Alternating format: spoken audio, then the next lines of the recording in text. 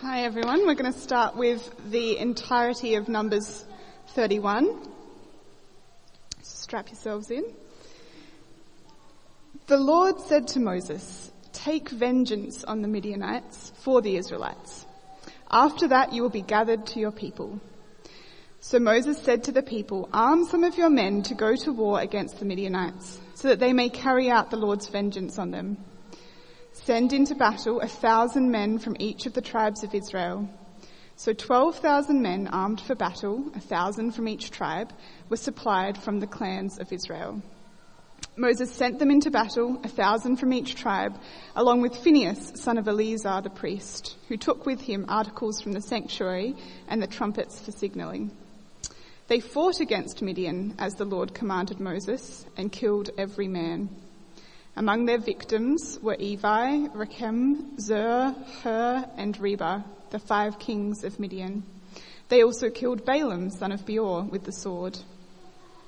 The Israelites captured the Midianite women and children and took all the Midianite herds, flocks, and goods as plunder. They burned all the towns where the Midianites had settled, as well as all their camps. They took all the plunder and spoils, including the people and animals, and brought the captives, spoils and plunder to Moses and Eleazar the priest and the Israelite assembly at their camp on the plains of Moab, by the Jordan across from Jericho. Moses, Eleazar the priest, and all the leaders of the community went to meet them outside the camp. Moses was angry with the officers of the army, the commanders of thousands and commanders of hundreds, who returned from the battle. "Have you allowed all the women to live?" he asked them. They were the ones who followed Balaam's advice and enticed the Israelites to be unfaithful to the Lord in the Peor incident, so that a plague struck the Lord's people. "Now, kill all the boys and kill every woman who has slept with a man, but save for yourselves every girl who has never slept with a man. Anyone who has killed someone or touched someone who was killed must stay outside the camp 7 days. On the 3rd and 7th days you must purify yourselves and your captives. Purify every garment as well as everything made of leather, goat hair or wood." Then Eleazar the priest said to the soldiers who had gone into battle, "This is what is required by the law that the Lord gave Moses. Gold, silver, bronze, iron, tin, lead, and anything else that can withstand fire must be put through the fire, and then it will be clean. But it must also be purified with the water of cleansing. And whatever cannot withstand fire must be put through that water.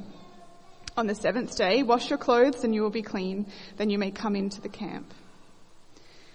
The Lord said to Moses, "You and Eleazar the priest and the family heads of the community are to count all the people and animals that were captured. Divide the spoils equally between the soldiers who took part in the battle and the rest of the community. From the soldiers who fought in the battle, set apart as tribute for the Lord 1 out of every 500, whether people, cattle, donkeys, or sheep. Take this tribute from their half share and give it to Eleazar the priest as the Lord's part. From the Israelites' half, select 1 out of every 50, whether people, cattle, donkeys, sheep, or other animals. Give them to the Levites who are responsible for the care of the Lord's tabernacle." So Moses and Eleazar the priest did as the Lord commanded Moses. The plunder remaining from the spoils that the soldiers took was 675,000 sheep, 72,000 cattle, 61,000 donkeys, and 32,000 women who had never slept with a man. The half share of those who fought in the battle was 337,500 sheep, of which the tribute for the Lord was 675, 36,000 cattle, of which the tribute for the Lord was 72, 30,500 donkeys, of which the tribute for the Lord was 61, 16,000 people, of whom the tribute for the Lord was 32. Moses gave the tribute to Eleazar the priest as the Lord's part, as the Lord commanded Moses.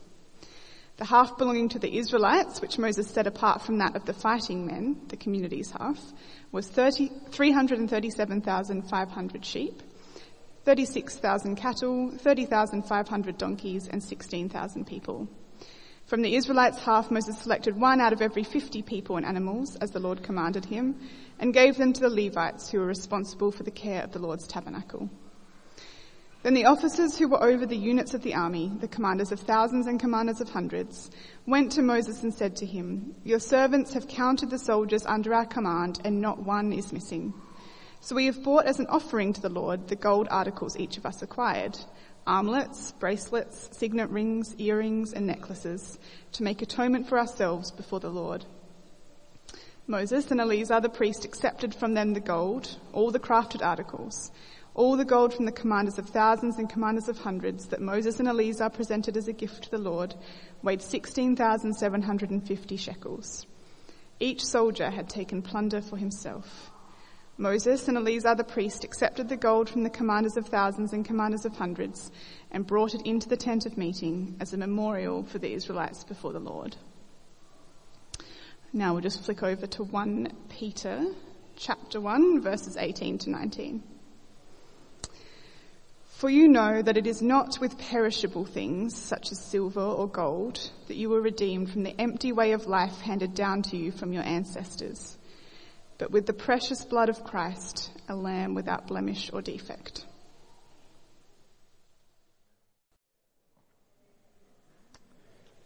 As we begin, let me pray, and then we'll open God's word more. Father, your word is good for us. You are a good God, and we acknowledge that. We also want to say that sometimes your word's hard and confronting. So help us hear the truth and the beauty of you and your word, and draw us closer to Jesus today, I pray. Amen. So I don't want to put something sweet on something sour in God's word today, because it is very tempting to make a chapter like this sweeter than what it really is. But that's actually not very helpful. A passage like this, Numbers 31, actually helps round out our diet of God's word. First of all, it should make us humble, because it reminds us of the vastness of God and that we can't often tame God the way we'd like to. And I found that true this week as I looked at this strange passage. So together, let's walk through it and feel the sourness, but I hope you'll also taste the sweetness of God by the time we get to the end too. So I want to acknowledge that. And as a way of getting our heads into this,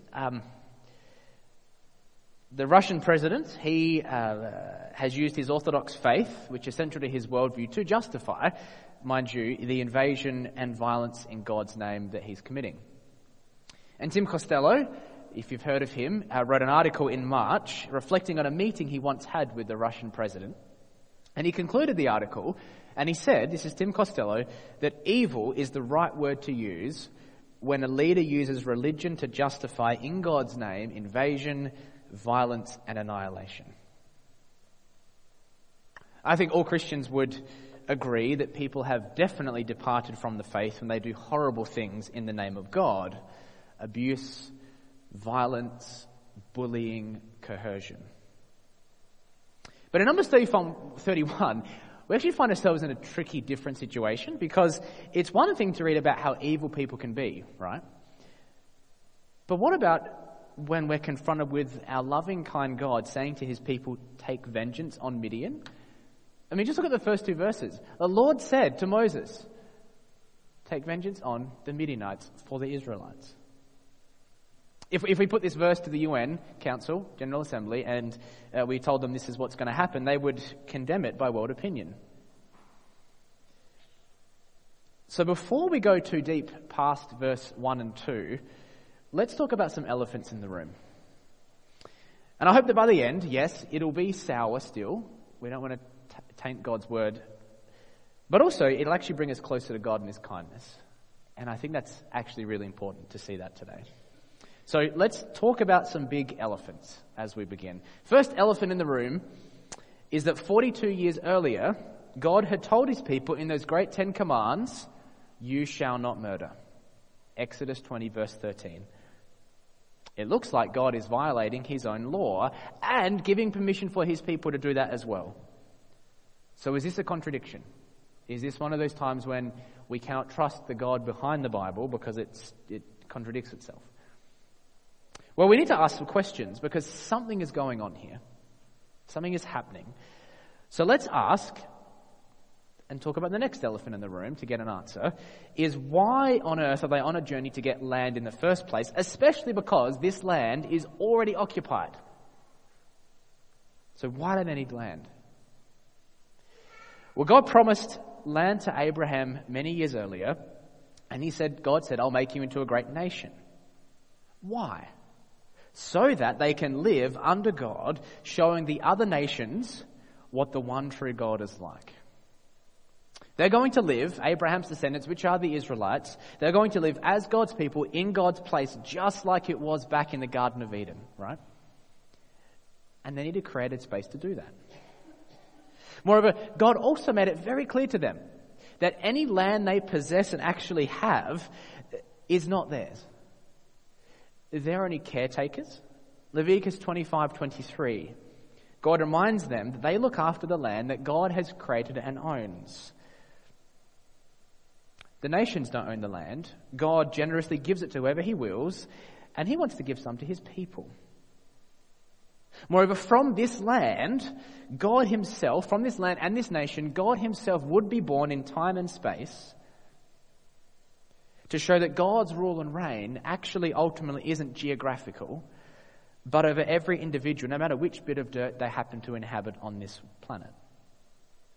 So land was needed to show for God's people to be God's people, to show the other nations who the one true God is, so that God himself could become a person. And in their history, at this moment, they haven't got any land. They lived as a whole nation for over 400 years with not a piece of dirt to their name.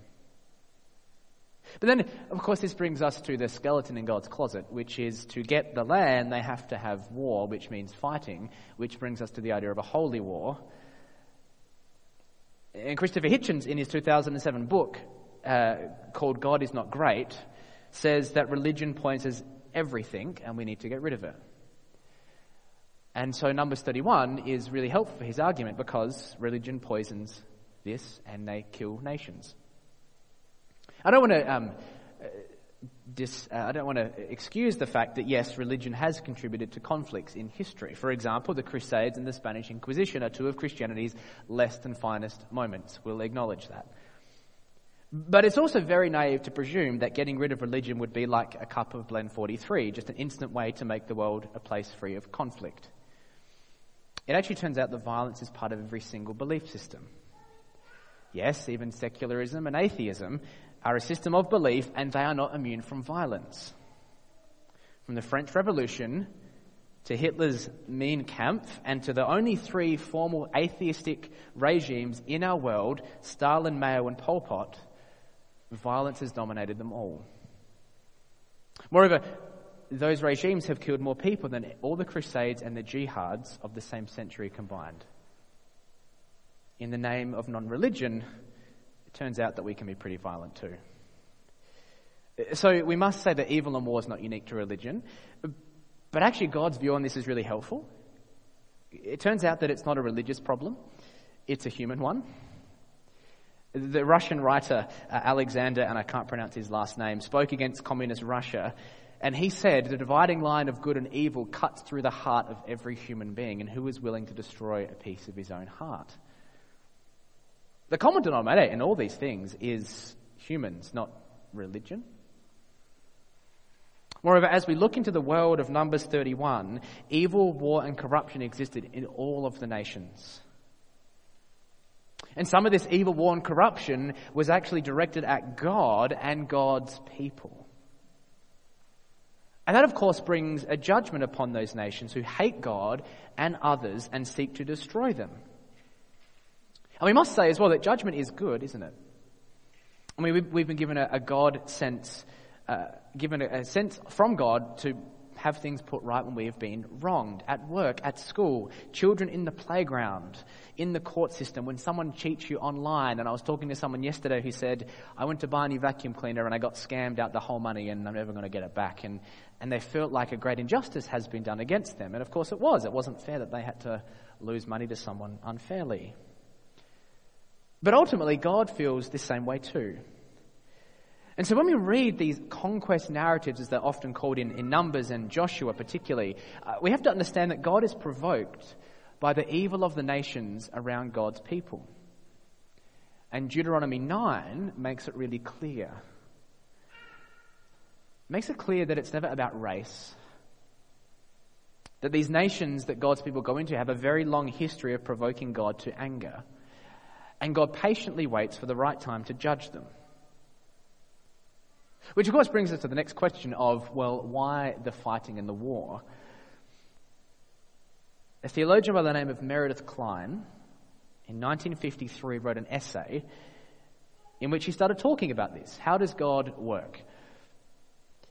And he coined the phrase an intrusion ethic. And what he means by this is, it's the idea that God sometimes enters the world to do something a little different, like in what he's doing here. And his idea is that should God decide to intrude into the normal workings of his world for a moment, say to bring judgment forward, as in the case of the Midianites, then he's perfectly right to do this. Which means that conquest narratives, the way that we have to see them, is that God is bringing forward a later judgment into the here and now to further show his grace.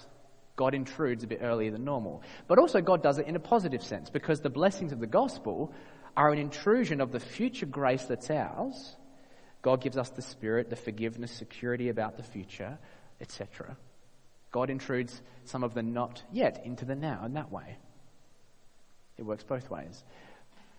Which means, ultimately, this is not an ordinary conflict. This is a continuation of God's bigger war on sin and evil.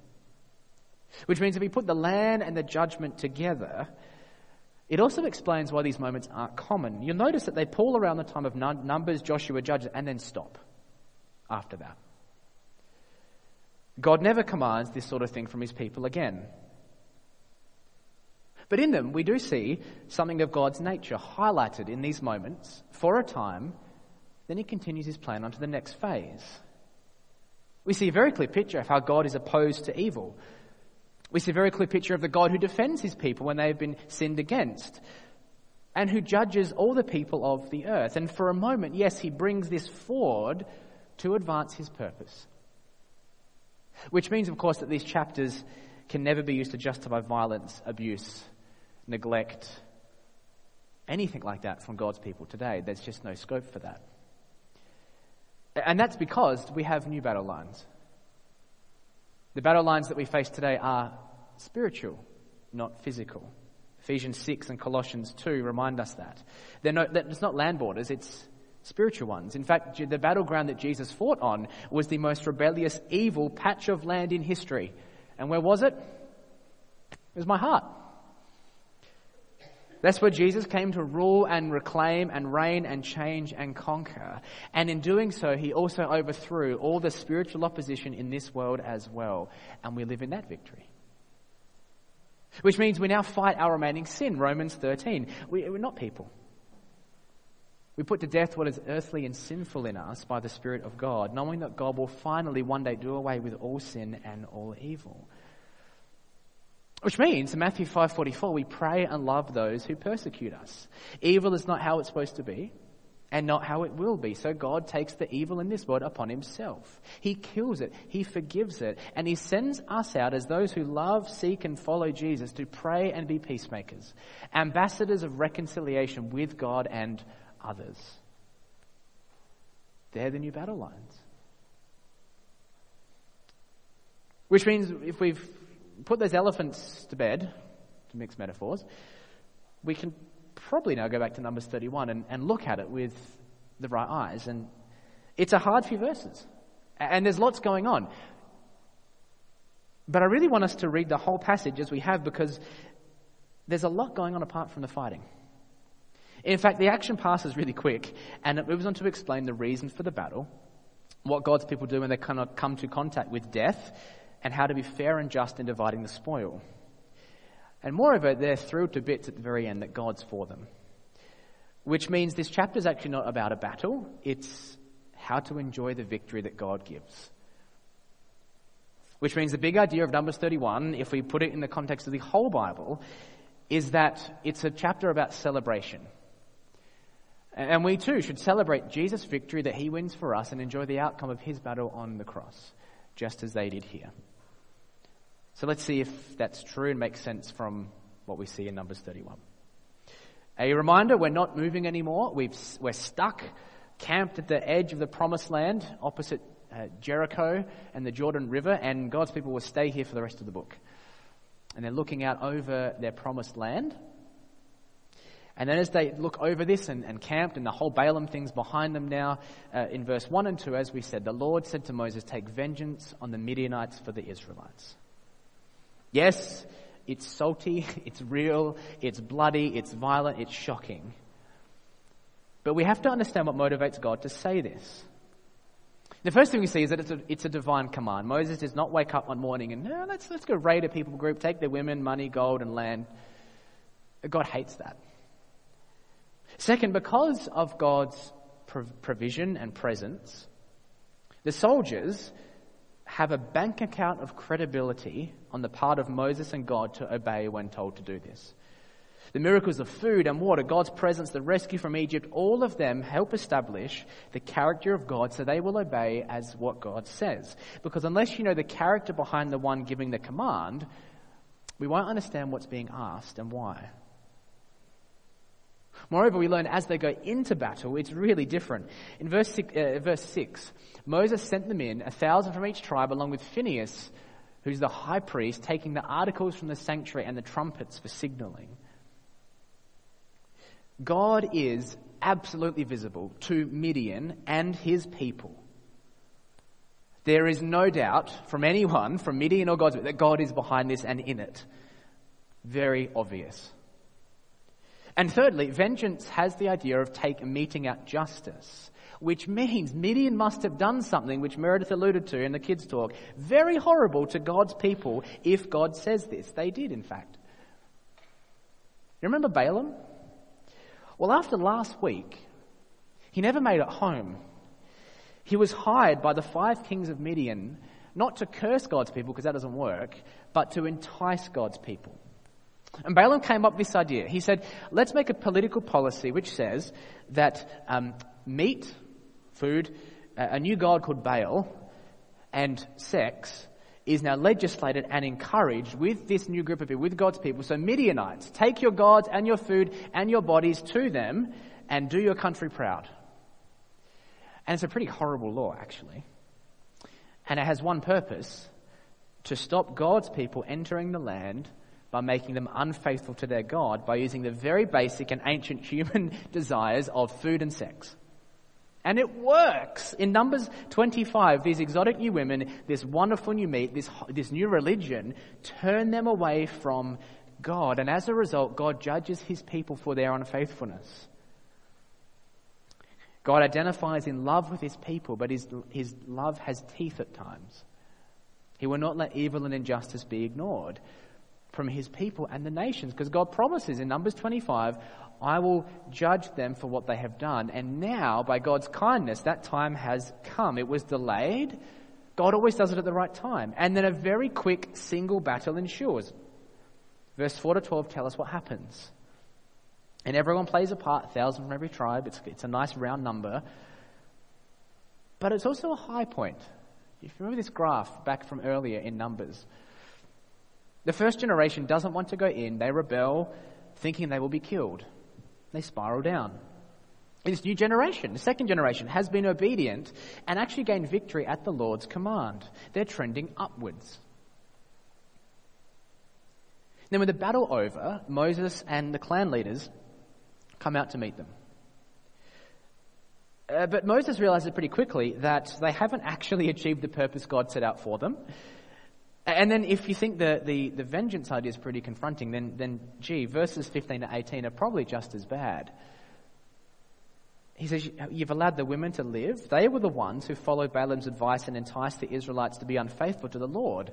So the plague struck them. Now kill all the boys and every woman who slept with a man, but save for yourselves every girl who's never slept with a man.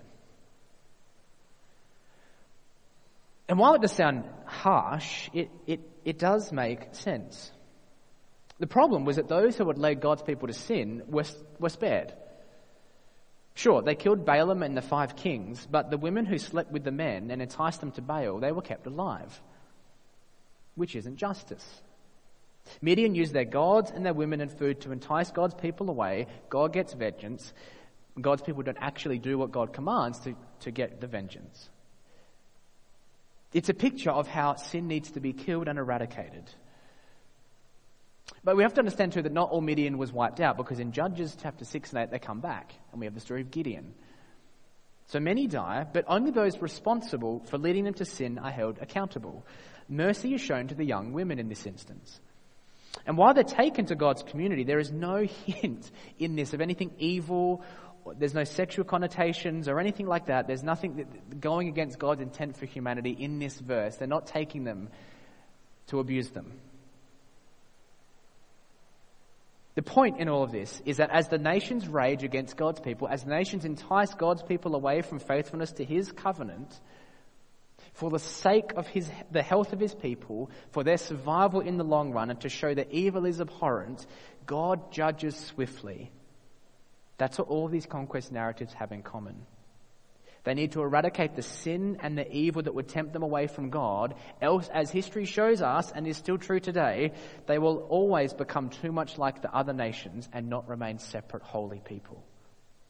They're unique in how and why they battle.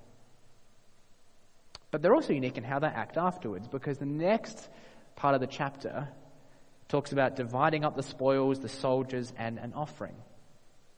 So Moses follows this up very quickly in 18 and says, let's make sure that because you've killed and you've been exposed to death, you actually can't come into camp. Why? Because God is holy, death is unnatural, death defiles. And so fire and water now purify everything. It's only when the stain of sin and death is gone could they gather as God's people. It's messy business. Taking vengeance made them unfit for God. It shows there's a need to become unclean to deal with the uncleanness in the world. But God makes a way. Through washing with water, through impurity being burnt away in fire. And ultimately we have a hint of a time when God will do this to our hearts and minds in Jesus, when he purifies us from dead works to serve the living and true God. And in this instance, all are made clean and all benefit from the victory. And there's this very detailed, as again Meredith helped us understand, description of dividing the spoils. But what stands out is that everyone benefits and it's evenly distributed. You know, everyone gets about 6 sheep, the warriors get 2 for the priests and God. Everyone benefits from the victory that the few have won. But something else happens. In the week after, the dust settles from the battle, they're all clean, the commanders do a head count. Let's work out who died from Israel, and they count, and they realize pretty quickly something amazing has happened in verse 48. And they come to Moses with this brilliant news. Hey Moses, guess what? We've counted them, all the soldiers. We've got 12,000 left. Not one's missing. That means no one has died. And with the realization that God's preserved them, they bring 190 kilos, as we saw, of gold and jewelry to God as a thanks offering. And again, you have to see this in the context of Numbers. This generation is so different to the first. They willingly, joyfully give to God for his faithfulness to them. But they're motivated not just by thankfulness, but by something else. In verse 50, we've brought an offering to the Lord, but then at the very last part it says to make atonement for ourselves. Make atonement for them. They're already clean. They've gone through the water. They've been washed. But they realize something else the other generations haven't. They're guilty of sin just as much as Midian. It seems as if the closer you get to a holy God, the more you obey the holy God, the more you learn to know and follow this God. It actually heightens for them their own sinfulness and God's faithfulness in this moment. Maturity as a Christian is realizing more and more that you need God's grace to cover your sin day by day. Martin Luther said at the very start of the Reformation, our Lord and Master Jesus Christ willed the whole life of believers should be repentance. It was the goodness and kindness of God in keeping them alive that moved them towards a joyful offering and a humble realization of their sin. Because God's kindness is meant to lead to repentance, isn't it? And the chapter ends with this wonderful, humble attitude. It was the ultimate way of fighting in this sense. They didn't keep it up for long, actually. But as we look back and see Numbers 31, and it is confronting in the fullest sense of the word, But it shows us how serious God takes sin and evil and how he views it. And because of this passage, we know that today God will take vengeance and judge evil. He will come to bring judgment upon all people, not by the hands of his people, but by the hands of his Son. Because after Numbers 31, the story keeps going. And God keeps looking to a time when he will judge and destroy all that is evil and violent and abusive in his creation. And he'll do it in the place of the human heart, not outwardly. You see, just as they purified everything with fire and water, so too God will do so on a cosmic scale. And what's more, the way that God makes this happen isn't through gold or silver like through Midian, but from the spoils of another battle that happened. A battle fought many years later that covers all the sin from Adam to my youngest daughter and in between. And Peter in the New Testament would reflect upon this, on the great value of this battle, the treasure that will purify us with the background of Numbers 31 and Leviticus and Exodus. And Peter would say, you know, it was not with perishable things like silver or gold that you were redeemed from the empty way of life handed down to you from your ancestors, but with the precious blood of Christ, a lamb without blemish or defect. If you're shocked by this passage, by the vengeance of God on the evil in the physical space, then you must keep reading to see how God turns the arrow of his war bow into heaven, not pointed down on people, but at his own Son. And be shocked by that. Because more precious than gold is the blood of Jesus, in which he came out of the heavenly city, spilled his blood, made himself unclean, so that you and me can be brought into God's space, washed and purified, trusting his victory. And we appeal to him as our atonement and joy and celebration. Because as I said, Jesus fought the greatest battleground that there ever was, the patch of ground in my heart and mind. And so we follow the God of Numbers 31. And we're reminded today of the seriousness of sin. So be serious about your own sin. Be ruthless as you think about that and fight by God's grace, by the Spirit and the joy of God that he gives you. But be in awe of God's kindness and grace to you in Jesus, of how much grace and joy gives you for the heart and mind battles that you face. And then direct your attention to loving and praying for all people, pointing them to the death of Jesus as what will truly make a difference in their heart and minds too. Which means we have much to celebrate, don't we? So, let us celebrate as individuals and as we gather week by week, Jesus' victory that he wins, and enjoy the outcome of his battle on the cross. Because that's what Numbers 31 points us to.